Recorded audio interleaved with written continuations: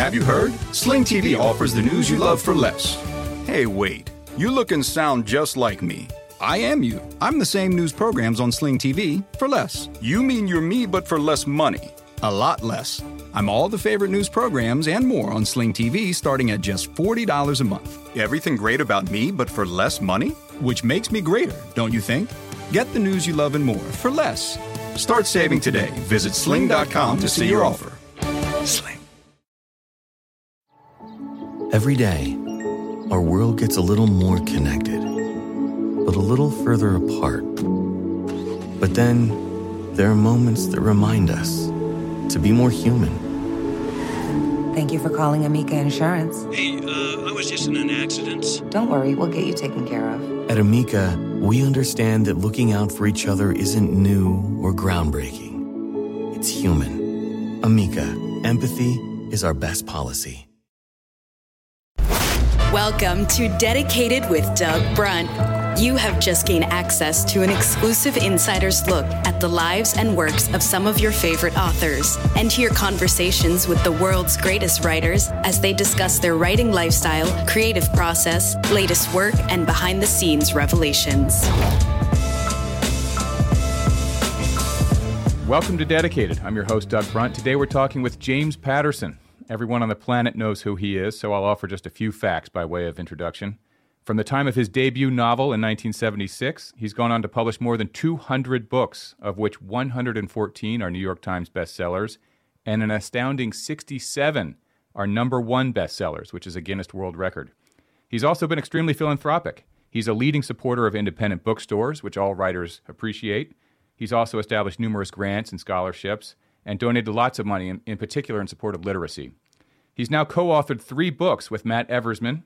Matt served 20 years as an Army Ranger. He's been awarded the Bronze Star. He led the 1993 Mogadishu raid that has become more famously known as Black Hawk Down, which inspired the movie of that name in 2001, in which Josh Hartnett played Matt. Their latest book is called Walk the Blue Line. James, welcome to the show. Thank you. Matt, I think, has been kidnapped. He's stuck on a plane. So this is the first time he's ever missed one. So I'm a little worried about him.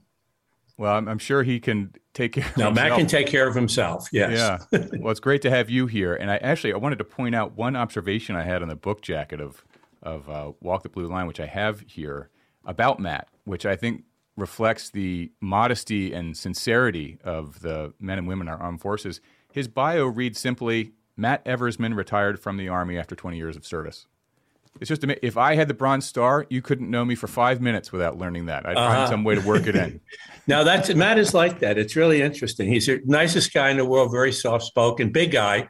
So anyway, and I'm not sure what Matt drinks. I think he drinks bourbon and stuff, but yeah. We had him down for whiskey. But okay, I have a Bordeaux here. Yeah, I want to start the day. I'm good with wine, but I'd like to start the day with a beer. Flat Tire or Sam Smith's Pale Ale or Sam Adams or a good old Budweiser. It doesn't matter. Those are all good choices. So I'll just get this open. And while I open the wine, I actually have a fun story for you because a few weeks back, we had Chris Bojelian on the show. Oh, yeah, I know. Yeah. He's a terrific guy, and he was telling the story. So listeners are reminded, Chris is the terrific author of books like The Flight Attendant and Lioness. And out of college, Chris went into advertising. I was working at J. Walter Thompson, one of the most prestigious ad firms. And as he was working on his debut, which came out in 1988, he said, there was one other guy at J. Walter, publishing books back then, who was kind enough to blurb it. And James, I have a first printing of A Killing in the Real World by Chris Bojelian. And if you look at the back here, there's a very nice blurb from James Patterson, author of Black Market. So this is back when you were still working a day job. Yeah, Chris did great. The weird thing was that, in those days, he was a suit.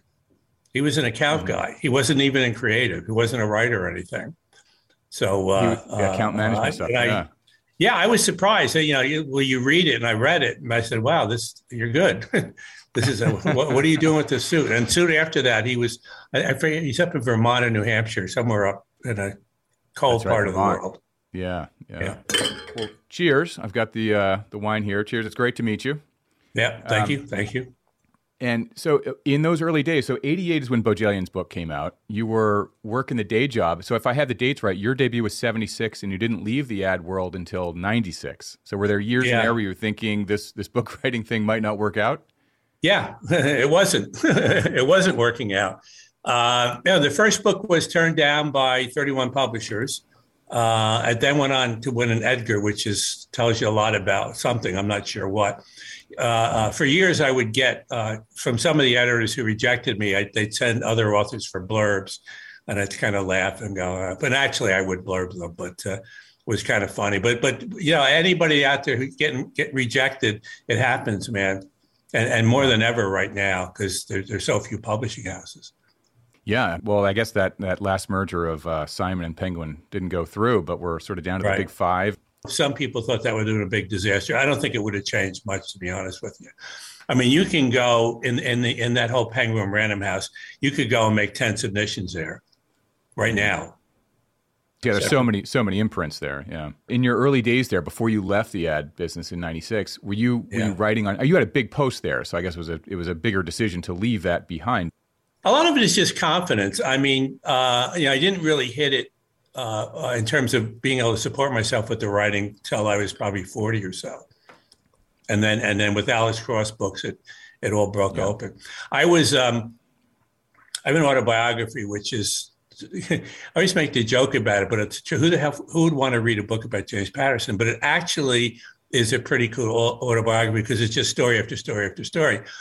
And at one point, I had a house down the Jersey Shore, and it was a Sunday, and I had to go into Thompson. And I'm like, I can't believe I have to do this, And so I'm on it, and I'm traveling like 5 miles an hour, with the traffic going back toward New York.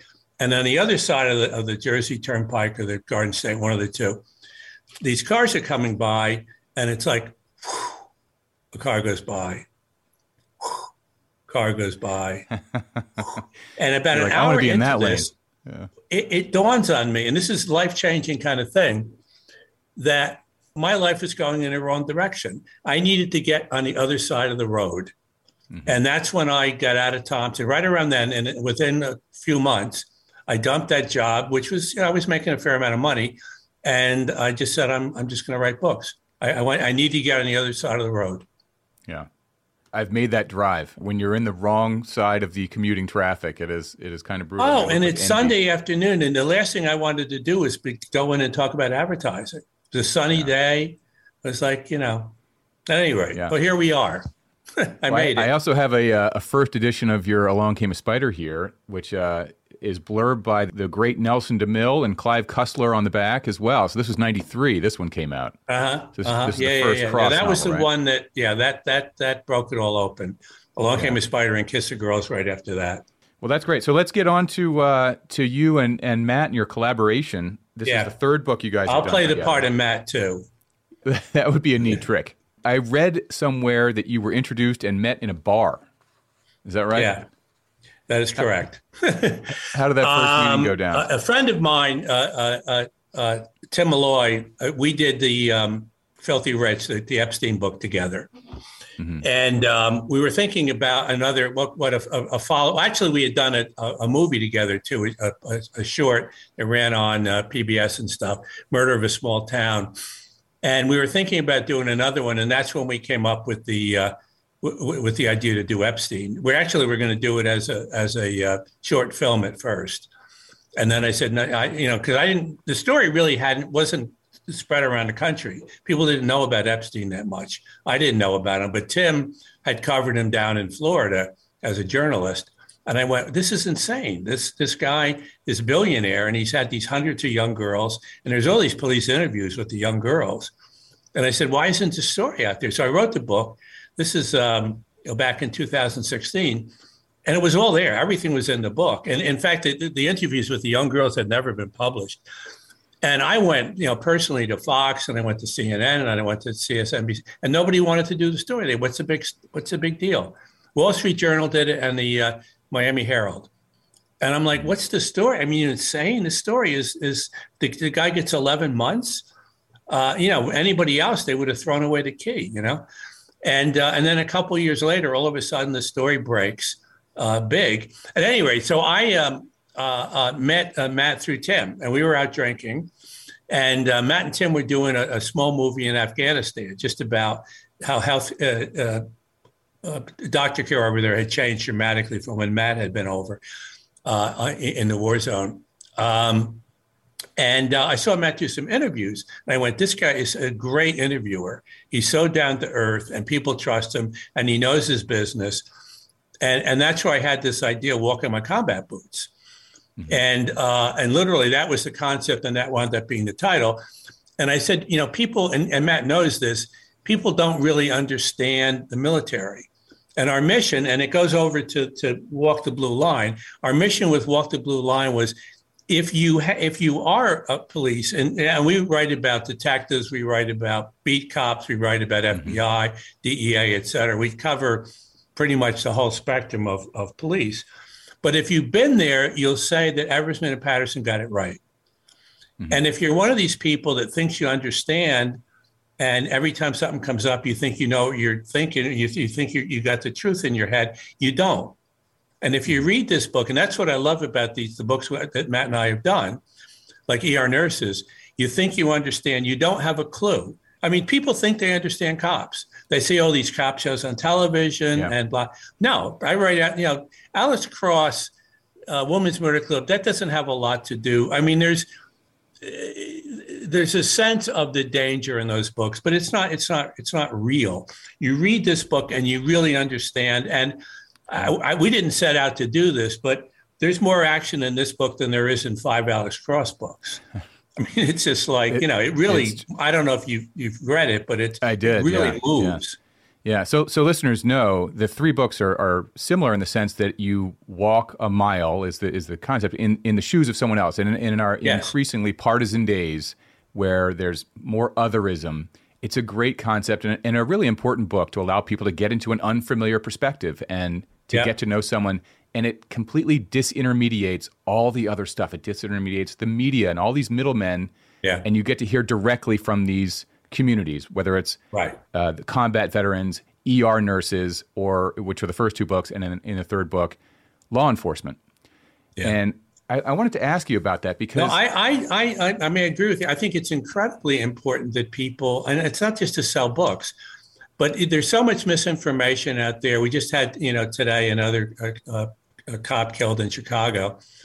And we just need to balance that thing. I mean, this is not pro-cop, the book. It's not anti-cop. It's just, there they are. You can make your own judgments. And there's some cowboys in the book where you go like, there's a couple of deranged characters in the book too. But the thing you understand the most, I think, is just how incredibly dangerous it is. And that we have to stop saying, well, it's their job. No. Yeah. If it is their job, then we should really respect it. We've come a long ways with the military in terms of respecting. But, when the military gets dropped into Mogadishu or Beirut or some dangerous hotspots, we don't blame the hotspot on the military. We just go, oh, my God, they're in there and it's a terrible situation. That's the deal for a lot of cops. They're in a situation, Memphis, we didn't interview any police from Memphis, but anytime we talked to somebody from the South, they would bring up Memphis and said, there's just a lot of problems there. Even before the Tyree Nichols news, you had been hearing things about Memphis having some problems. There's just and parts of the city are really dangerous.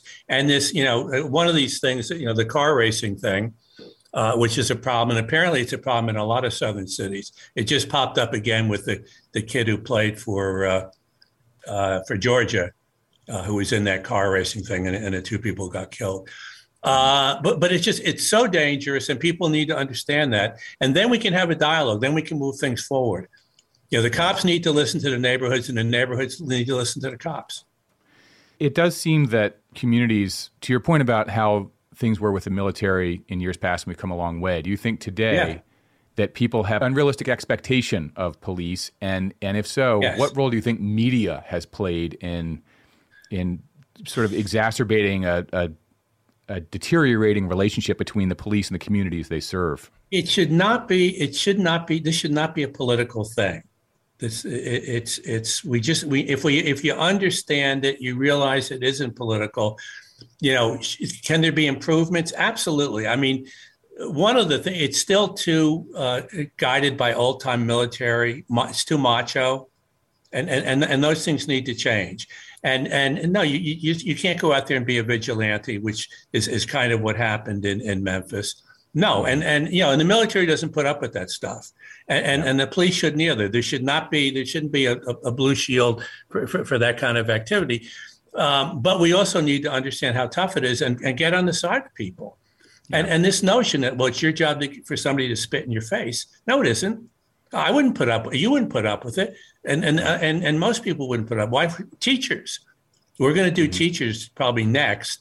And it's a terrible things happening to teachers these days in terms of they're being controlled by the right, they're being controlled by the left, they're being controlled by the school boards. The kids are, a lot of the kids are out of control. So it's very hard. But we need to understand how hard these things are. Well, there's no question there are some bad cops. I mean, we saw that with the Tyler case. But there are also, on average in this country, 60 million police interactions every year that are successful. And there are a ton of good cops out there putting it on the line every day. Yeah. And the stories that are in your book, those are not the stories the media wants to talk about. Those aren't the ones that are sensational and incendiary. They want to focus on the ones where the cops are behaving badly. Yeah. Well, that's the thing. I mean, the only time they want to talk to the cops is when there's a big problem. When something is really going wrong. I mean, the policeman who was just killed in Chicago, we won't see a lot of stories on that. We don't hear about their families and the kids and heroic photographs, and that should be part of the dialogue. That should be reported on, just like when somebody's killed with a cop out of control. And I mean, one of the things about this book, as I said, it's just story after, just so people understand. We did, I think 7,000 pages of interviews. Matt did most of the interviews. And then we would turn them into these 5 to 7 page stories. And that's why the book clips along. It would be really boring if it was just. It's a really fast paced book. It's terrific. Yeah. And but the way that cops talk about things is you really, they put you in the scene, which is something I always try to do with my writing. And there was one scene there where people in the neighborhood were going, well, you don't care about us, you don't care. And the cop said, if I didn't care, why would I be out here in the freezing rain at 4 a.m? And whatever happened, I mean, one of the things, and Matt noticed this a lot, Matt Eversman, that, when you're deployed, you're getting rest time. It's not like you're out there in combat all for week after week. For the most part, it doesn't happen. But with the police, every day, man, they're out there. They got it. And you don't know. Yeah. You're going to, to some domestic violence thing. You don't know what's going to happen when you knock on that door. You have to stop some speeder. You don't know what's going to happen when you go out to that car. So it's so dangerous. Terrifying. It's just, you don't know whether you're going to come home every day. You leave the house, your family doesn't know, which makes it very tough on people. But if we understood, and if the neighborhoods understood better, we would make some progress. Well, that's what bad things that still happen. There's so many guns in this country. The bad things are going to happen. So as long as the cops are armed and the citizens are armed, this is not a good situation. Well, it is. The book's a terrific way for people to have a platform, or for the cops to have a platform to connect with people directly and share their stories. There's an interesting article, and it's Skeptic Magazine ran this poll. And you'd be interested to hear this because it speaks directly to some of this and the sort of misinformation about what it's like to be a cop and some of the facts behind it. So they had this poll, and they had everyone in the poll identify themselves on the scale of very liberal to very conservative. Yeah. And then they asked everyone in the poll for the year 2019, what do you think is the number of unarmed black men killed by police? And the true number, according to the Washington Post, is 13. Of those in the poll who identified themselves as either liberal or very liberal, they thought the number was between 1,000 and 10,000. Orders of magnitude off the facts. And that is a failing of the media, not only to get the facts out there, but they're at odds with the facts. Yeah. Yeah. Look, I mean, you deal with the tragedies, and that's absolutely fine, and it should happen. But context just doesn't. There's people don't want context anymore, which is insane. And you're allowed to lie about stuff. And one of the things about the book is, it's pretty much the truth. There it is. Most of these, they're not there trying to make themselves look good. They, invariably, when you do the interviews, they go, "Why do you want to talk to me? I haven't really led that interesting a life." Mm-hmm. And then they tell one story, and you're like, "Oh my God, that's totally interesting." Yeah, I mean, it just goes on and on and on. I mean, and it varies from some of them. There are some that are kind of heartwarming or whatever. I mean, there's one guy who's in Swakir a lot, and he would always go to this coffee shop, and the barista, whenever he would come in, the baristas would come out and give him a hug. So you have some of that stuff, and that's reasonable at times, and there should be more of that. I mean, one of the things you'll find, because this book goes all across the country, sometimes, in areas of big cities or neighborhoods or in small towns, there's a good relationship between the cops and the local people, and that's in general the way it ought to be. And there was one guy, and he had tried to counsel this addict.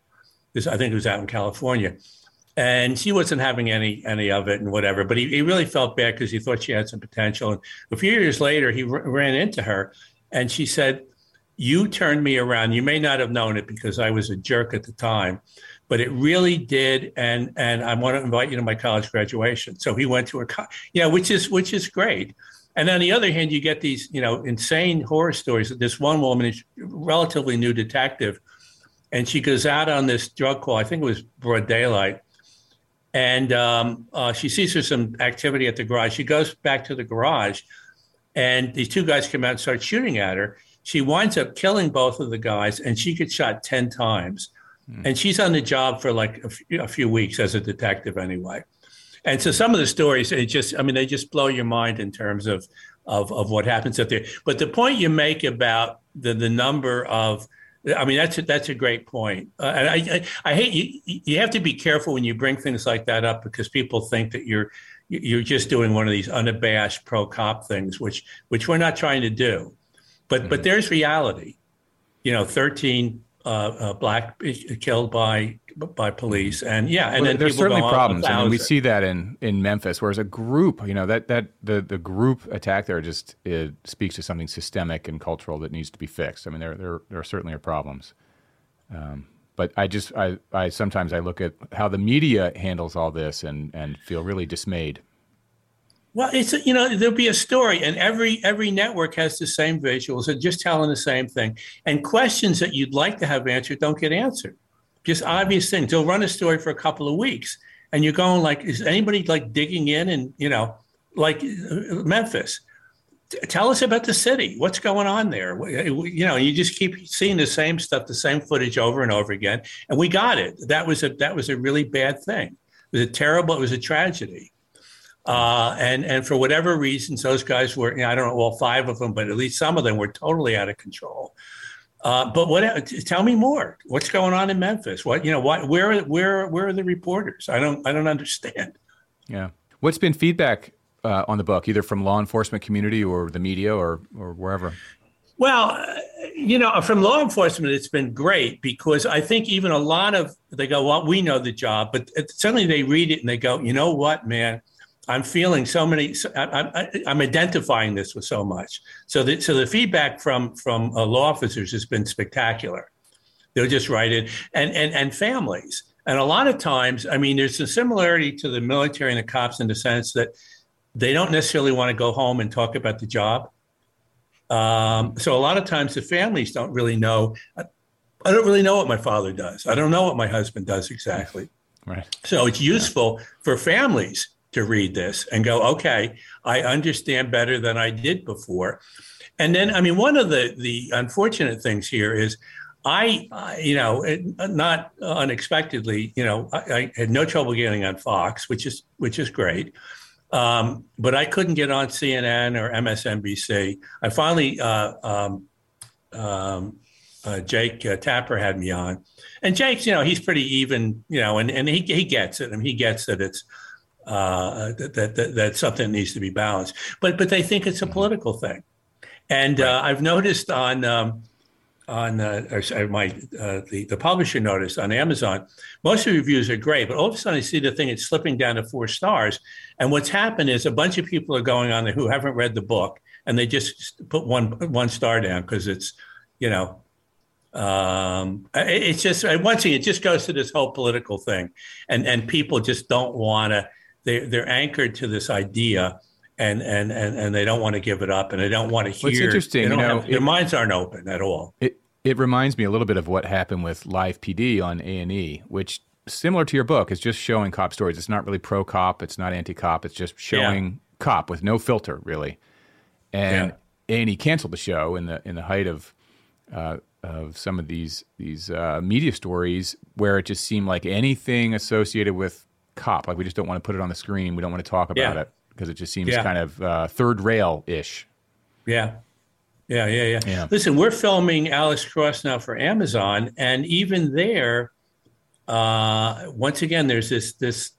They're trying to make Alex a lot more wounded than he should be, and I think it's going to be a really interesting show. But they're so overly sensitive and not necessarily in a good way about the job of, and Alex is a good cop. He's a good family person and whatever, but it's even there. It's their problems. They want to make him a little more accessible or a little more flawed, or how do you mean? A lot more flawed. A lot more flawed, yeah. Because he's a cop, So the next one's on teachers. Have you started the interviews there? Yes. Well, actually, the next one, it's going to be a smaller book, but it's a fun one. It's booksellers and librarians. And I put a title on it, and I think it'll be fun, and it will have a nice bold illustration. It's The Secret Lives of Booksellers and Librarians, just how we have some fun with it. And that's, I think, the cool thing about they are a lot more fun than people would expect that they would be.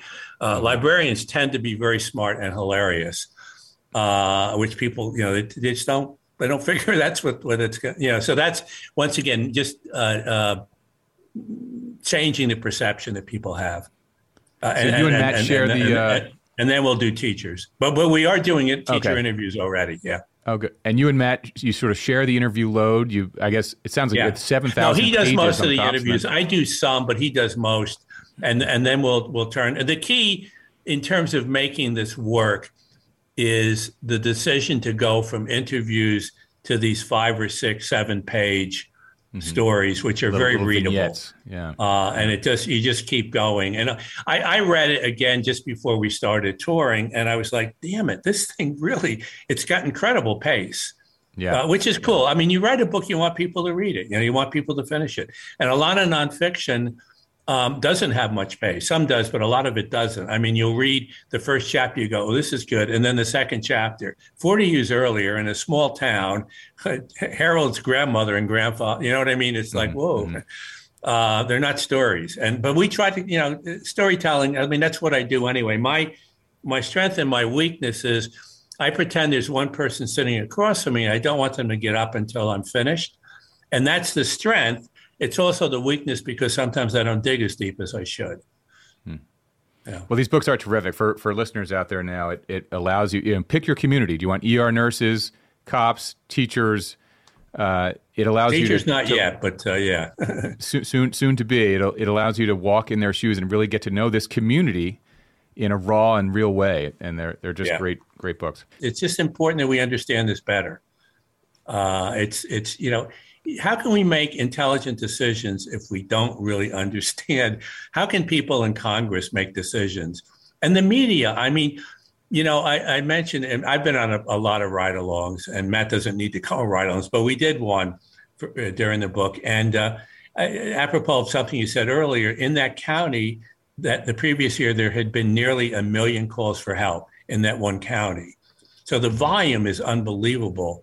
And the sheriff who was driving us around, he said I don't know what they call it, but where you can go in where they will train policemen in terms where you have to make decisions in a couple of seconds in terms of whether you pull your gun, don't shoot somebody, whatever it is.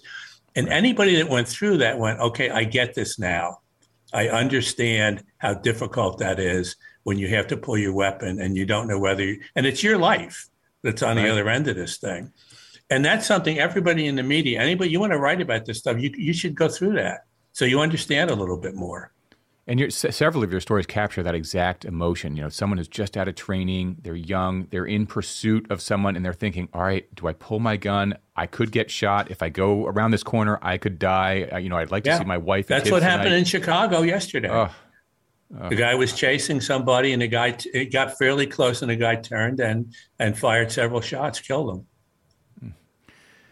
Well, I'm glad you're out there doing this, and I'm looking forward to the book on teachers and librarians. And I as a separate matter, love what you're doing for the independents. I just think the independent bookstores. I think that's really terrific. Well, my mother was a teacher, and she also worked in an independent bookstore. So she was a good teacher for me. Oh, it's so close to home for you. Well, James, at the end of the show, I have a couple of quick, fun questions, sort of referred to as the lightning round of easy ones. First one is books you're reading now. The one I'm reading now, actually, it's from way back, and I'd read it. I'm rereading it. Slow Motion Riot, Peter Blauner. Peter, he writes a lot for TV, Law and Order, stuff like that. He's a really, really, really fine writer. And I was thinking, actually, it'd be kind of cool to, 30 or 40 books that I've along the way found that are just great, and just republish them. Like this Slow Motion Riot. It's really, really good. He's just such a good writer. Oh, that's great. There are a handful like that for me. I read The Sun Also Rises every 5 years or so and come back to that, but I should add to that list of things I keep going Now, back I to. have my, around here, like a fan's notes. I don't know if you ever ran into that, Frederick Exley, certain ones that, but the whole upper shelf, well, you can't really see, but that's all my, like Mr. Bridge and Mrs. Bridge, Evan Connell Jr., two of my absolute favorites. They really got me going as a writer. Short chapters, very witty. Weirdly about this family in Kansas City, and there were two books, one from the mother's point of view, one from the father's point. Same lifetime, same lives. Just really, really great stuff. I got a Gore Vidal up there. I don't know. Yeah, lots. Next question. Favorite few recent TV shows that you would recommend to listeners? Well, I'm addicted to the guy who wrote Yellowstone and Sicario, and that's and so that whole thing, 1823 and 1887 and 1923. So all of those, I think he's a really deranged, wonderful writer. So anything he does, the Mayor of Kingston. So there's that stuff. What's the, there's one on Apple now, Shrinking. Is it Shrinking? With the Harrison Ford. And that's a pretty good one. There's a few. I'll check it out. Thank you. All right. So this next question, there are two more questions. The next one, every big star on the show has a doozy answer for this one when they're starting out. Fewest ever people to attend one of your book events. Oh, well, I was trying to do a favor to, I have two actually. The first one was, it was my first book, and it was at the World Trade Center. There used to be Borders in the basement there. And I went, and they had about 100 books behind me. And I went with my girlfriend at the time, and nobody came. And I had my girlfriend sit across from me. I would fake signing her book for a half an hour, and then I finally said, I have to leave now. I can only take so much more of this. So that was the other one was with my friend Peter DeYoung, and it was his book, and I went with him because I figured it would help maybe. And this was at Barnes and Noble, I think, downtown Manhattan, and there were two people showed up, but they didn't really show up to listen to us. It's just that there was some seating there. So they just sat down there and started reading other people's books. So that was those two were bad ones that I remember. All right. So for all the listeners out there who are struggling young writers, you heard it here. Yeah. The number one selling author in the history of the world has had a zero. So I will tell you, the autobiography, if you're somebody that likes stories about how people become writers and whatever the hell. And it's just full of all these incredible, like, I'm a college kid, desperately want to be a writer. And I'm up in the Cape. My family had moved to Massachusetts, and I'm up around Ipswich. I pull in for some clams, and who's sitting there but John Updike? And I don't have the nerve to walk up to him.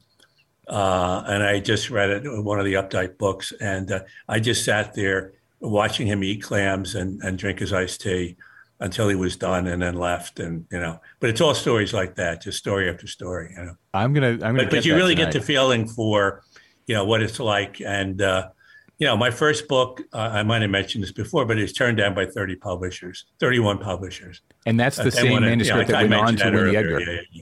That same manuscript, that's the one that won the Edgar? Yeah. That's amazing. Yeah. I'm picking up your autobiography. It didn't seem so amazing at the time, but So final question, and you've kind of been giving this as we've been talking the whole time, but I've turned your lightning round into a very slow-moving wagon train. Yeah, it's great. I'm taking it all in. This is great stuff. Last question is one piece of good advice for the listeners. For the listeners, open your minds up. We get stuck. We all do. I don't know where this came from, but I really love it. I read it recently, and I've been living by it a bit. My time here is short. What can I do most beautifully? I love that. And whether you're 20 years old or my age, it's, my time here is short, which people don't realize when they're in their 20s. My time here is short. What can I do most beautifully? I love that. Great. That's great. Well, thank you. James, what a pleasure. Thank you so much for your time. I really enjoyed speaking with you. Yeah.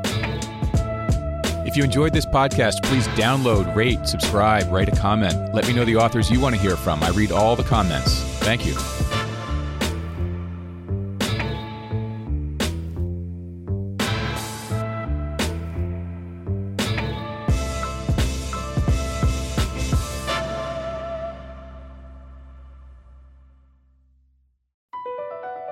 Across America, BP supports more than 275,000 jobs to keep energy flowing.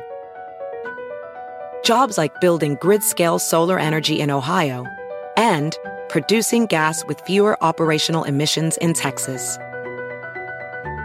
It's and, not or. See what doing both means for energy nationwide at bp.com/investing in America. At Amica Insurance, we know it's more than just a car or a house. It's the four wheels that get you where you're going and the four walls that welcome you home. When you combine auto and home insurance with Amica, we'll help protect it all. And the more you cover, the more you can save. Amica. Empathy is our best policy.